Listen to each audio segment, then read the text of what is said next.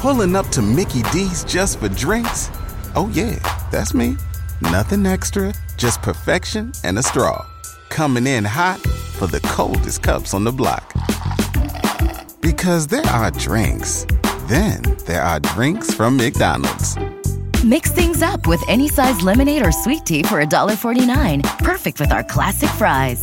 Price and participation may vary. Cannot be combined with any other offer. Ba-da-ba-ba-ba.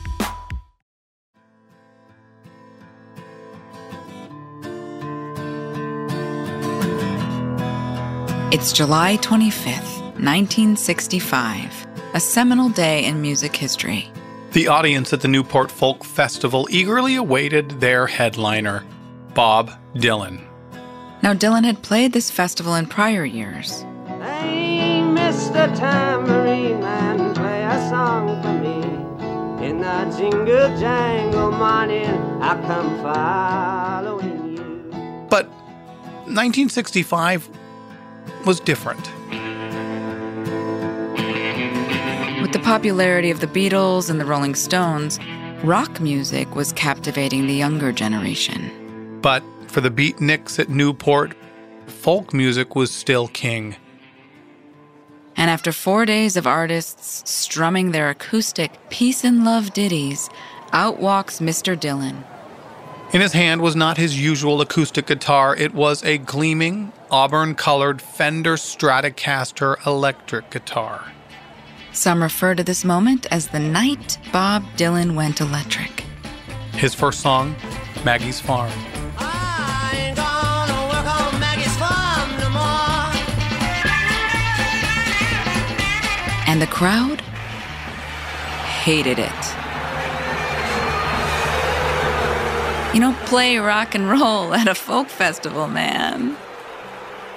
Dylan finishes Maggie's Farm to the taunts of 17,000 upset folkies, and then launches into Like a Rolling Stone. Once upon a time, you dressed so fine, through the bumps of dime in your prime. Then you. And this time, The crowd hates it even more.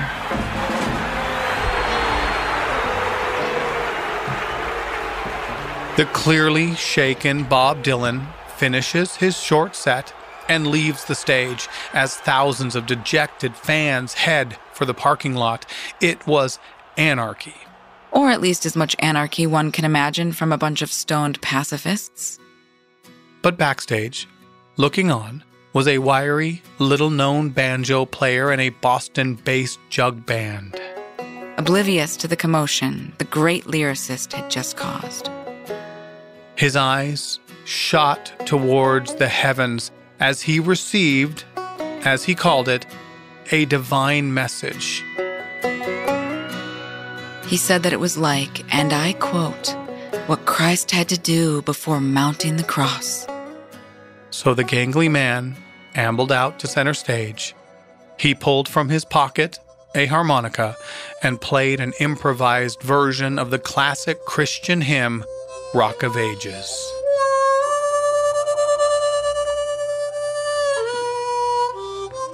For 10 straight minutes.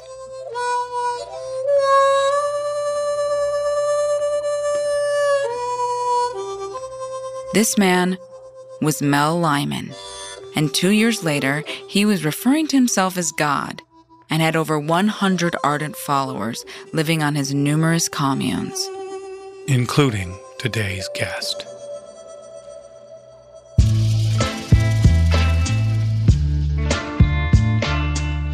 Welcome to Was I in a Cult? He's Tyler Measom, and she's Liz Iacuzzi. And today we have... Who am I? I'm Guinevere Turner.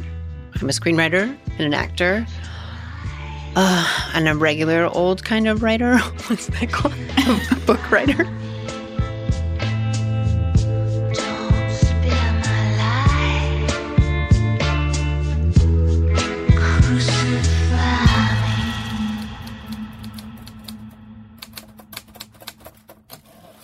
Guinevere co-wrote American Psycho starring Christian Bale.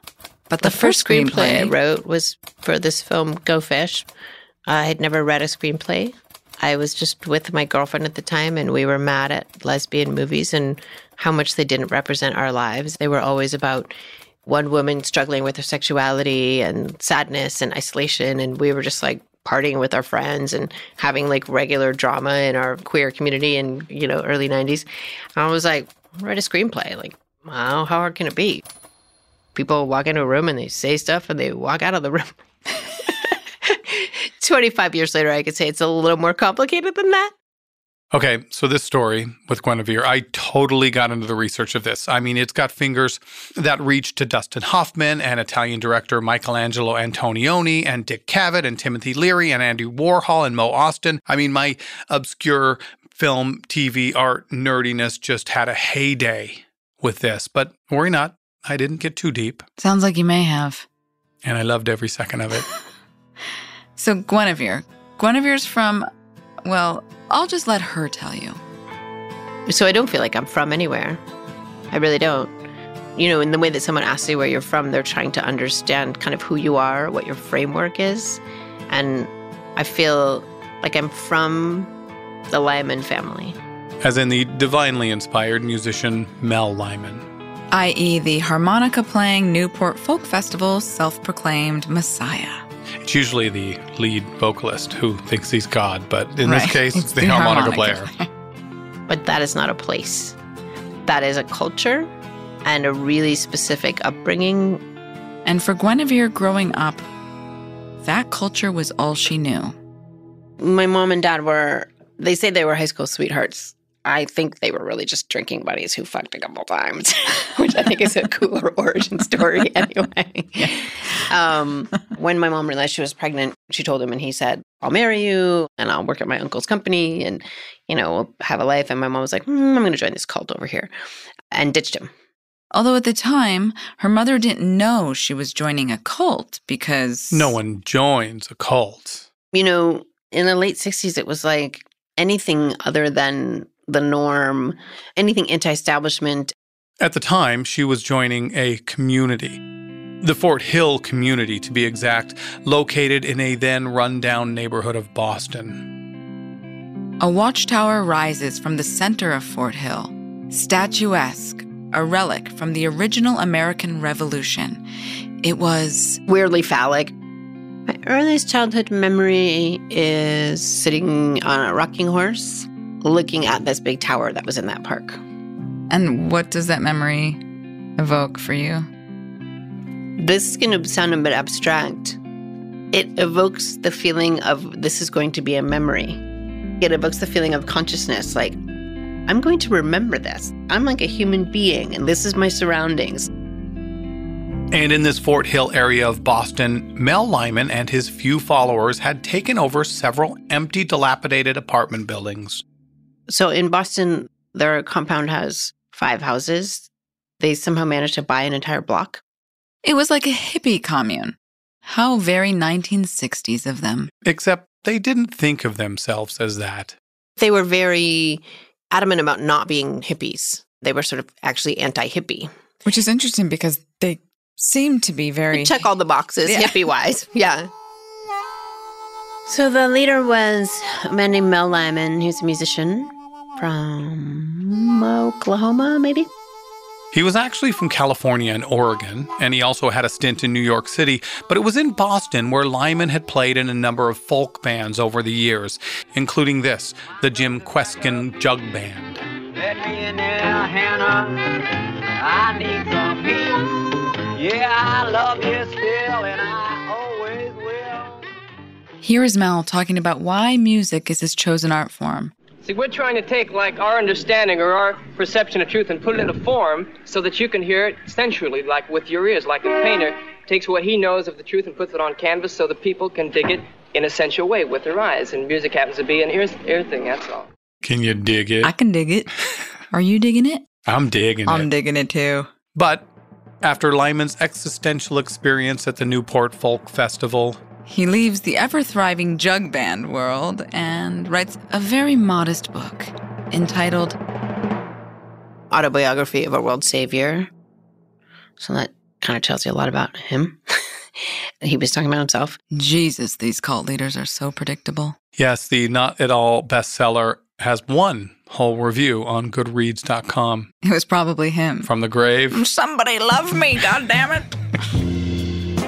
The opening page of this says, inspired by Uranus, translated through Mercury, presentation of Neptune, by special arrangement with Saturn, dedicated to you.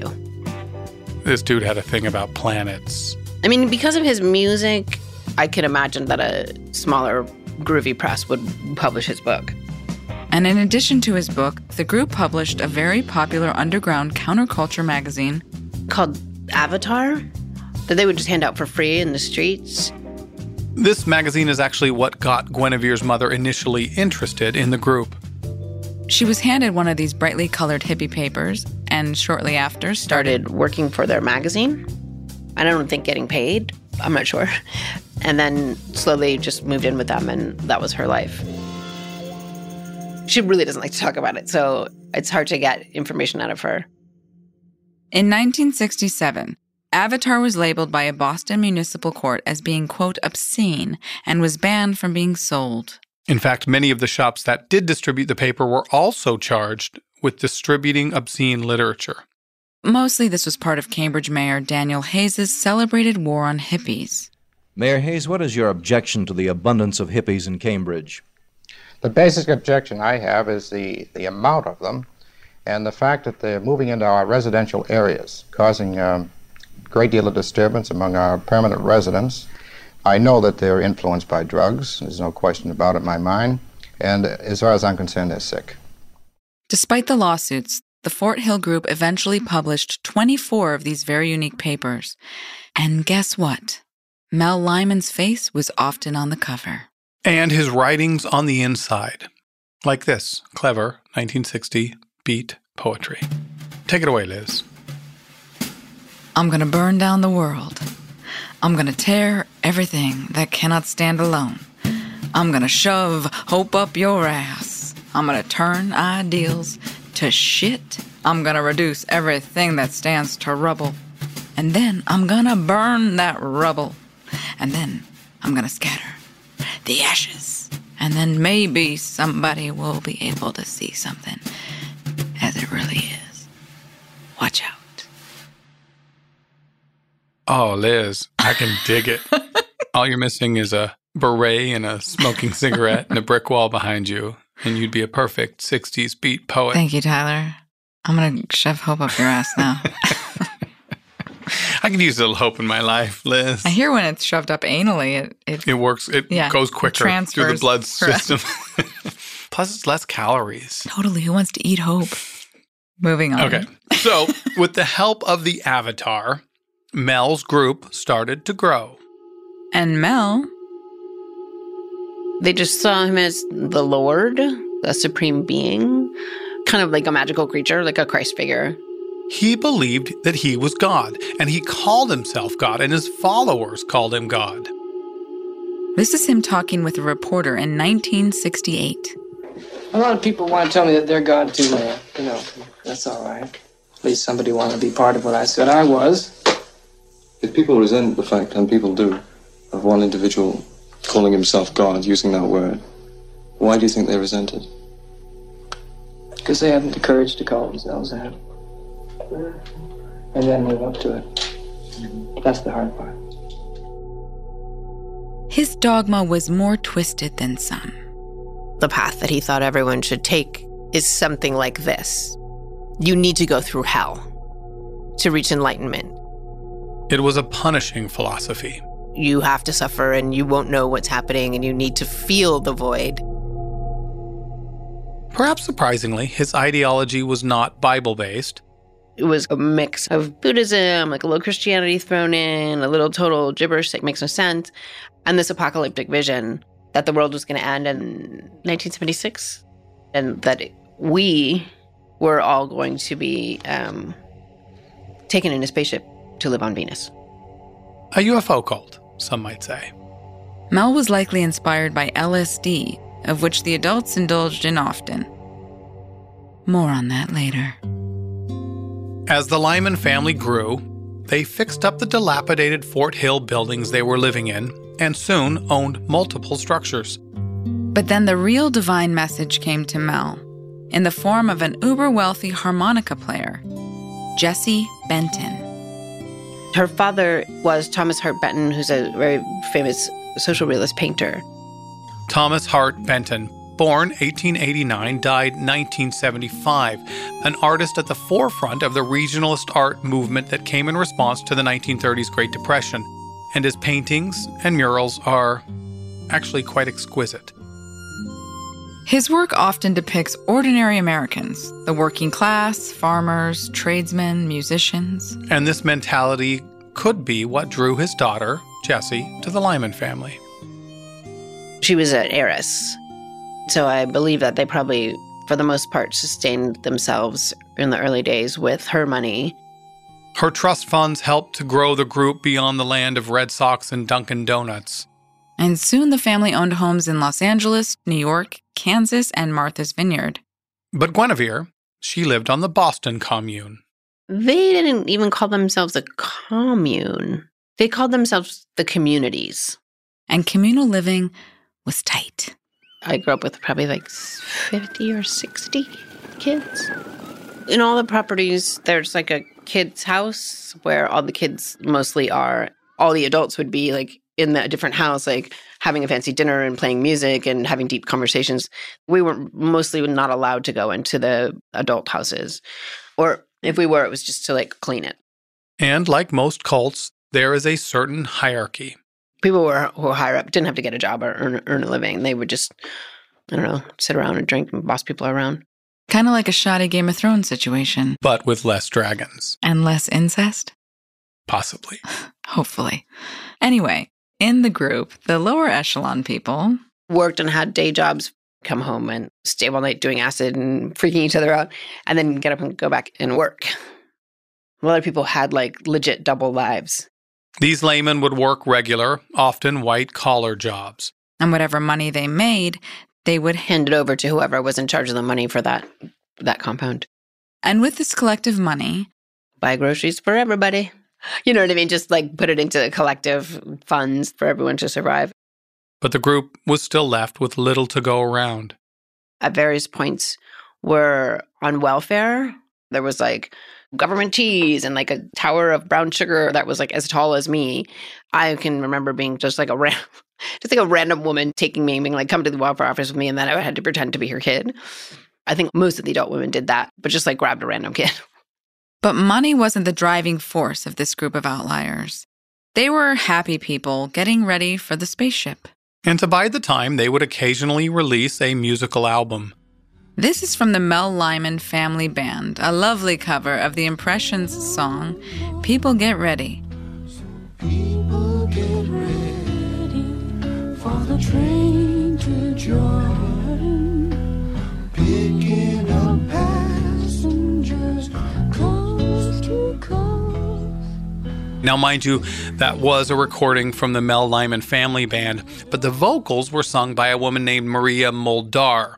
She was heavily recruited to join the cult, but she didn't join, and thank goodness, because had she joined, she may have never later recorded one of my favorite 1970s AM radio hits, Midnight at the Oasis. Tyler's soft rock hard-on is just growing by the second with this episode. The rock might be the only thing that's soft. Midnight at the Oasis, send your camel to bed. The Lyman family prided themselves on staying removed from the outside world, but a crazy seminal thing that happened when I was 4 was that they allowed a Rolling Stone journalist to come in and hang out with them for a few days. You know, he was like smoking pot and like eating dinner and just being a part of them. But in between the bong hits and the beans, this Rolling Stone reporter would question Mel's followers. Well, everybody who works in Maber is directly affected by Mel. The community is for one purpose, and that's to serve Mel Lyman. He mainly wants to make people be real as they can. He's just casual and real and responsive. He can put himself in control of any situation. He's protected almost. Get the image of a father figure. Like the Wizard of Oz. Any man that can look at Mel is God. Okay? How do we judge whether he is a benevolent God? And who is there to judge if he is God? Only you, man. And you're gonna find that out. When the Rolling Stone magazine came out, they put Mel's picture on the cover. Wanna buy 5 copies for his mother. Oh, God. Here we go. On the cover of the Rolling Stone. Come on, it's from the Dr. Hook song, Cover of the Rolling Stone. On the cover of the Rolling Stone. Rolling Stone. Wanna see my picture on the cover? Wanna buy 5 copies for my mother? Yes, he had made the cover, but not for his musical talents. Basically, he just called them a cult and pointed out some of the more questionable things that he witnessed. He talked about this charismatic leader, and I think he made fun of how often people quoted Mel Lyman, how there were framed photos of him and, in every room practically, and how the women seemed really subservient. Mel was hopeful this was going to be his big 15 minutes of fame. And it might have been, just not how he expected. They were shocked about how they were portrayed and pissed, really pissed. This man, they're just like, he's a liar and he deceived us and he came in here pretending to be our friend. He sort of drew a hard line in the sand, like we are not going to engage with these people because they're deceitful and they don't understand us and they're just here to make fun of us and prey on us. Some of the kids were in real people school and they took everybody out of school, and I didn't have exposure to anyone but these people. We were raised to believe that world's people, quote unquote, were evil and could poison you. At one point, Mel actually had a wall built around their commune in Boston, further isolating the group from the outside world. I guess some charismatic leaders can finish building walls. So it was really just about, we're reimagining the ideas of family and we're preparing for the end of the world because the outside world is so corrupt that the whole world is going to end because we ruined everything. We were so discouraged from attachment bonding with our biological parents. They weren't a commune filled with intact nuclear families. No, there was just one, the family. Because all of the adults just had children with everybody. People would just be in a relationship for a couple of years, have a kid, and then they would. Mel Lyman has 13 kids with maybe 10 different women, something like that. Now, you have communal living here. Do you feel that this indicates that you might be living a life of promiscuity here? We don't believe in free love and free sex, but in the highest principles of love, and that's what we're devoted to. There were dramas where somebody cheated on someone, and there was drama where, somebody got pregnant with someone that was in a different relationship. This is a bunch of people in their 20s. I mean, of course they're going to have sex and have drama and cheat on each other and have fights, but it was all very convoluted, but very normal to me. And we would refer to people as married, even though they weren't married. So my mom had me, and then she had my sister with a different father, who's also in the family, and who then committed suicide 6 months later, after my sister was born. Oh, no. Yeah. Why? He was playing a poker game with Mel Lyman, got up from the table, walked into the other room, and shot himself in the head. That is all we know. Come on. Yeah, and he was in a relationship with my mom at the time. Yeah, she's pretty fucked up about that. So is my sister.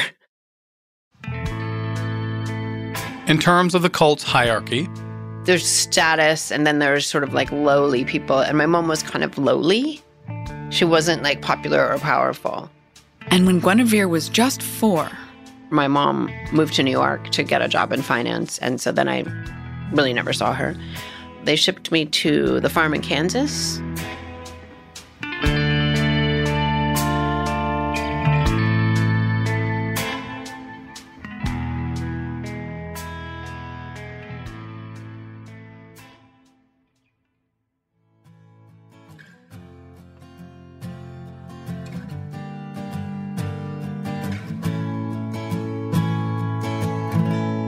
So now Guinevere is separated from her birth mother. Both still in the cult, her mother was working in New York, and 4-year-old Guinevere was sent to Kansas to work on the farm. Jesse's father, the painter Thomas Benton, had created a painting of a Kansas farmhouse, and he'd sold it for $42,000. And with the proceeds, he purchased an actual farm. A 280-acre farm in Marshall, Kansas. Life Imitating Art. The farm in Kansas, they were trying to be self-sustaining.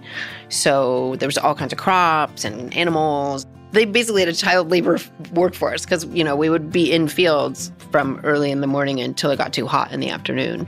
Feeding goats, milking cows, brushing horses, feeding chickens, gathering eggs, plucking the headless chickens, and pulling out their guts. Mulching the strawberry field, laundry, hanging laundry. I feel like half my childhood was hanging laundry on clotheslines. Cleaning, vacuuming. Oh, I hated vacuuming. Those big houses and you're little and it's like the rug would seem like it was 5,000 miles long and a lot of preserving things for winter. So jars and jars and jars of different things canned because they were really trying to only go to the store for toilet paper or whatever. So a lot of our clothes were handmade. Just trying to create a way to recede as much from the real world as possible. There was one huge giant bed that was built across the entire room with bunk beds on top of it, and we all slept there. Probably 20 kids in a room. But then there were always lots of babies. We were just a pile of kids. That didn't have any actual parent. Right. So no one person was just looking out for you. And those that were looking out, well, they were quite young themselves. They were almost all in their 20s. They were really young people who are making it up as they went along. And it's amazing that we all lived. Well, I guess you could say that about any parents, right? Yeah, we all make it up as we go along. I have 2 kids. I don't know what the hell I'm doing. It was such a dangerous childhood. In general, I think in that era, no seatbelts, secondhand smoke, that was everybody's experience of my generation or most people. But then it was extra, knives, machines, axes, so much tree climbing and just being gone in the woods for days and getting bit by snakes. There were wood burning stoves. And as kids, we would play a game. We'd be chopping wood. And if you found a really nice piece of cedar, it would say, "This is your heart." And you would put it on the chopping block. And then whoever's heart it was their job to grab it before the axe came down. We played it all the time. And then, where the story's going to go is that eventually, a kid had all of these fingers, the upper half chopped off with an axe. Normally, the family didn't believe in doctors, but in this particular instance, that kid went to the doctor. Thank God. They sent me out to go get the fingers and put them in a bag. Just another day's work on the farm. But it wasn't all work and severed finger collecting. Even though working in fields sounds hard, and it didn't feel like that. It felt like a time when we were all together as kids. When it was quitting time from the fields, we would all get to run and go to the creek.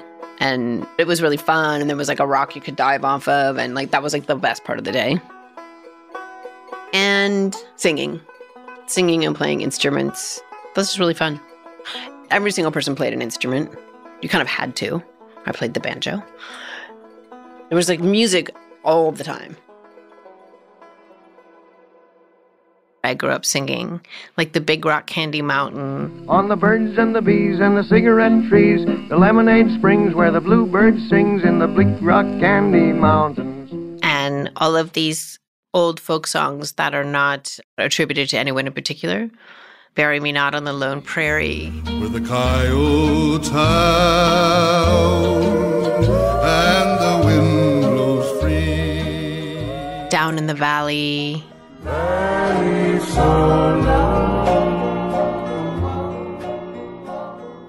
Mel and his family were still making music. And my love come rolling down. But in addition to making his own music, Mel would make tapes for his followers. Essentially mixtapes, but they were on reels. It was Billie Holiday. Sunday, with shadows I spend it all. And Bing Crosby and Ella Fitzgerald and Louis Armstrong and the Andrews Sisters, all sort of 30s, 40s music. Nothing that was contemporary at all. The idea was that all of this music meant something, that it was important music. There was a message in it. And so there was an element of it being kind of a test. Like, do you get it? Do you feel the power of this music? And when he made one, then we would have to sit down and listen to the whole thing and write him a letter about what we thought about it. Dear Melvin, we called him Melvin, I really loved this tape. The song, The Breeze and I, reminded me of sitting under a willow tree with the tendrils blowing over me. That is something that I actually wrote. I'm just breezing along with a breeze, trailing the rails, roaming the seas. I remember hearing Ray Charles' I Can't Stop Loving You and just feeling so moved by it. And for the first time, thinking about the power of music. And so to this day, when I hear that song, it reminds me of happy times of being a kid.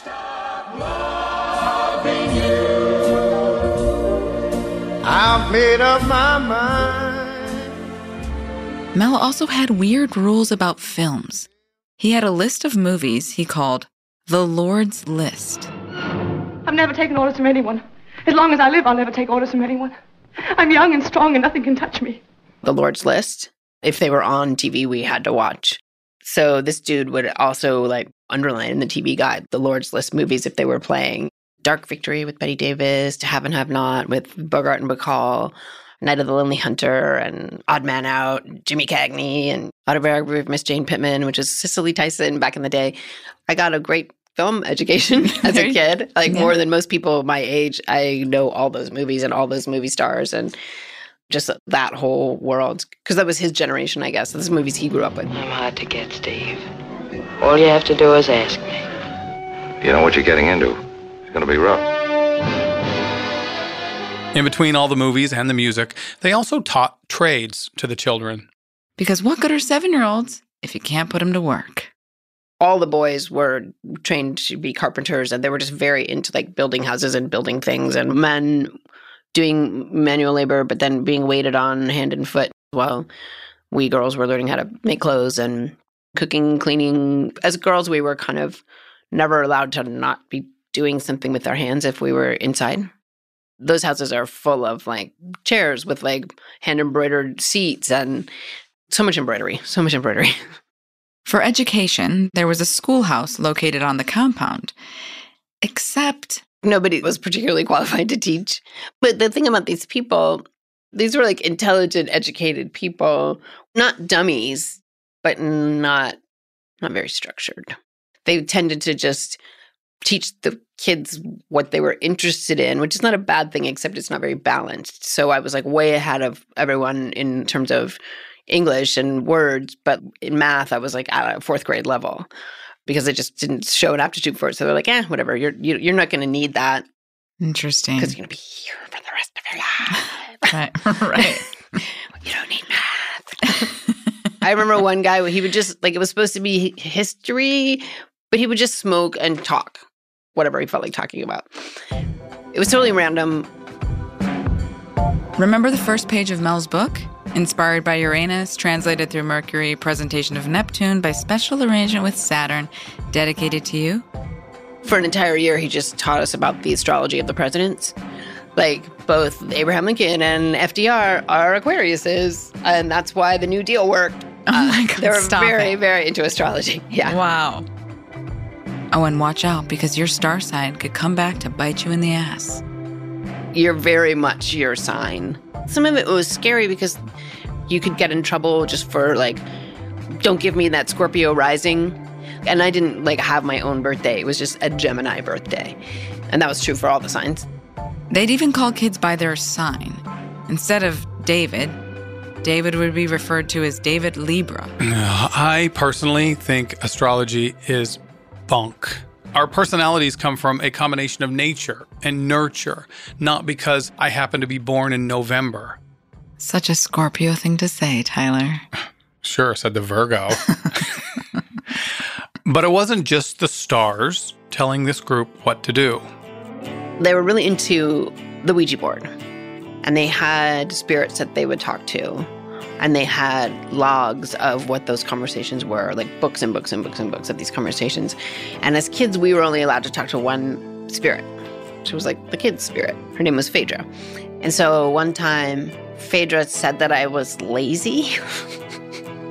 I was not, obviously somebody was just fucking with me, but but I was devastated that the spirit had told me that I was lazy. I was 5.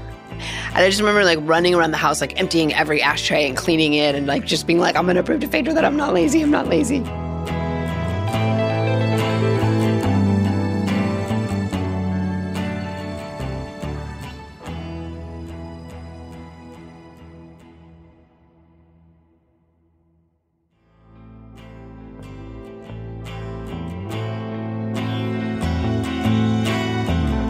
So Guinevere is living on this commune in Kansas.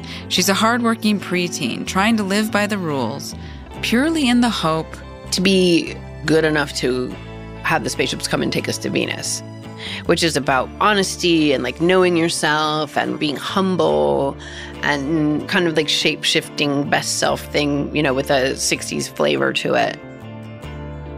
Remember when Mel said that the world was going to end? Well, on January 5th, 1974, he told all the children to put on their best clothes and wait for the UFOs. This was the night the world was going to end. Spoiler alert, it doesn't. So he did the standard cult leader excuse and blamed his people for the world not ending. He said the group wasn't ready and that they would need to start from scratch. When the world didn't end, Mel Lyman said we were going to start the calendar at 0. It's very confusing because I have these diaries from when I was a kid and it says 00, 01, 02, but it's actually 1979, 1980. So when the world didn't end, Mel Lyman said we're not going to acknowledge daylight savings time anymore. I don't really know what the logic was. So for half the year, we'd be world time and our time. And the rules tightened. The rules were kind of ever shifting. As kids, it was shut up, be quiet, don't lie, stay out of the way. They could be particularly cruel. The punishment was often being shunned. Nobody's allowed to talk to you. People would be locked in a closet for an entire day. There was a lot of that kind of punishment. They tried to make us have a year of silence. And it didn't last that long, but there was at least a month where nobody was allowed to talk, not the adults or the kids. But sometimes the punishment was physical. We would get up to go work in the fields really early, and so it would be chilly. And then as the day got hotter, we would have layers and we'd take them off. But, we're kids, we would leave our clothes in the field. And so they would collect all the clothes that we left in the field and put them in this box. And then on Saturdays, it would be the Saturday box. And I'd get everybody together and pick up a piece of clothing and whose jacket is this or whose sweater. And then you would have to say that it was yours and you would get paddled in front of everybody. Someone had made a paddle. It's a wood paddle, this big. But it was such a normal part of life, the Saturday box. And the Saturday box was always full. Do you know what I mean? It didn't make us not leave our clothes. Yeah. Me and a couple of the girls, we would put on 12 pairs of underwear on Saturdays. And then we would get spanked, but we couldn't really feel it, but they wouldn't know. And this little trick may have helped ease the torment momentarily, but it didn't stop it. Guinevere's childhood was a constant state of fear. The devil was going to take over my soul, that I would get in trouble and be isolated. I was kind of constantly scared of being demoted, of being either sent away or shunned.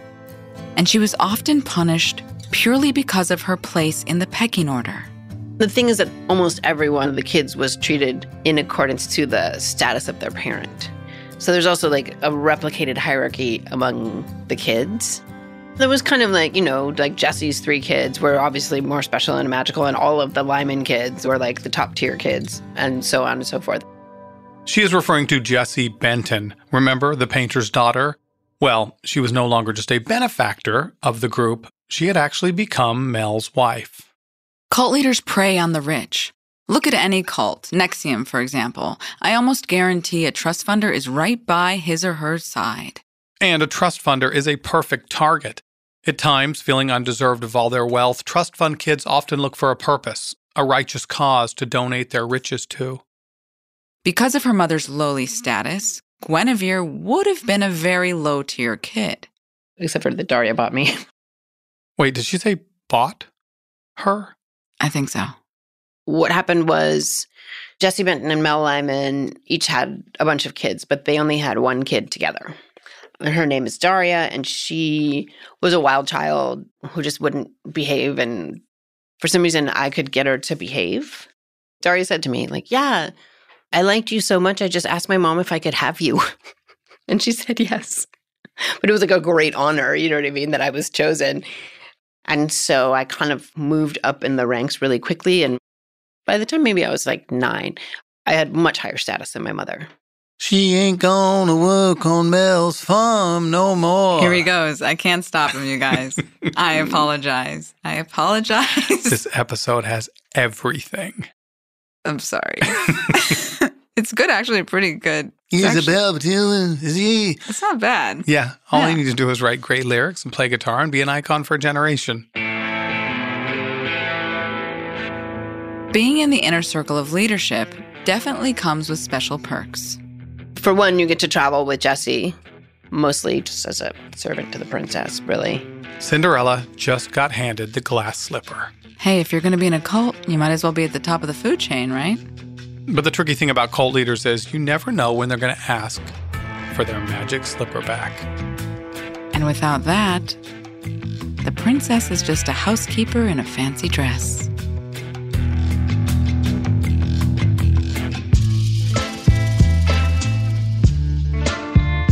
Join us next week on Was I in a Cult for part 2 of Guinevere's remarkable journey. We were at the kids' house, and then somebody called me.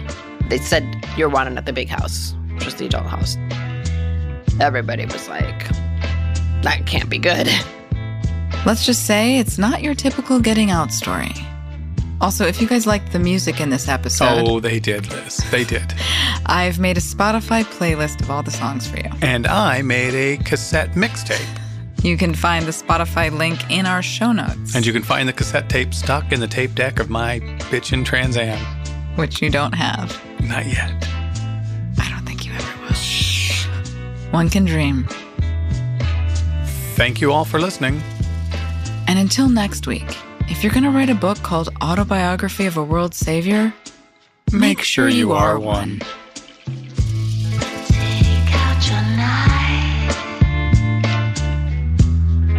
purify me. Don't spare my life, crucify me. Was I in a Cult is story produced and written by Liz Iacuzzi. And me, Tyler Measom. Executive producer is Maya Cole Howard. Supervising producer is Catherine Burt Canton. Audio editor is Chandler Mays. Additional story producer is Ari Basile. Special thanks to David Brammer. And the Was I in a Cult fan of the week is Denali Calhoun of Alaska. Thank you, Denali, for sharing our stuff with your followers. So we get more followers. And rule the world.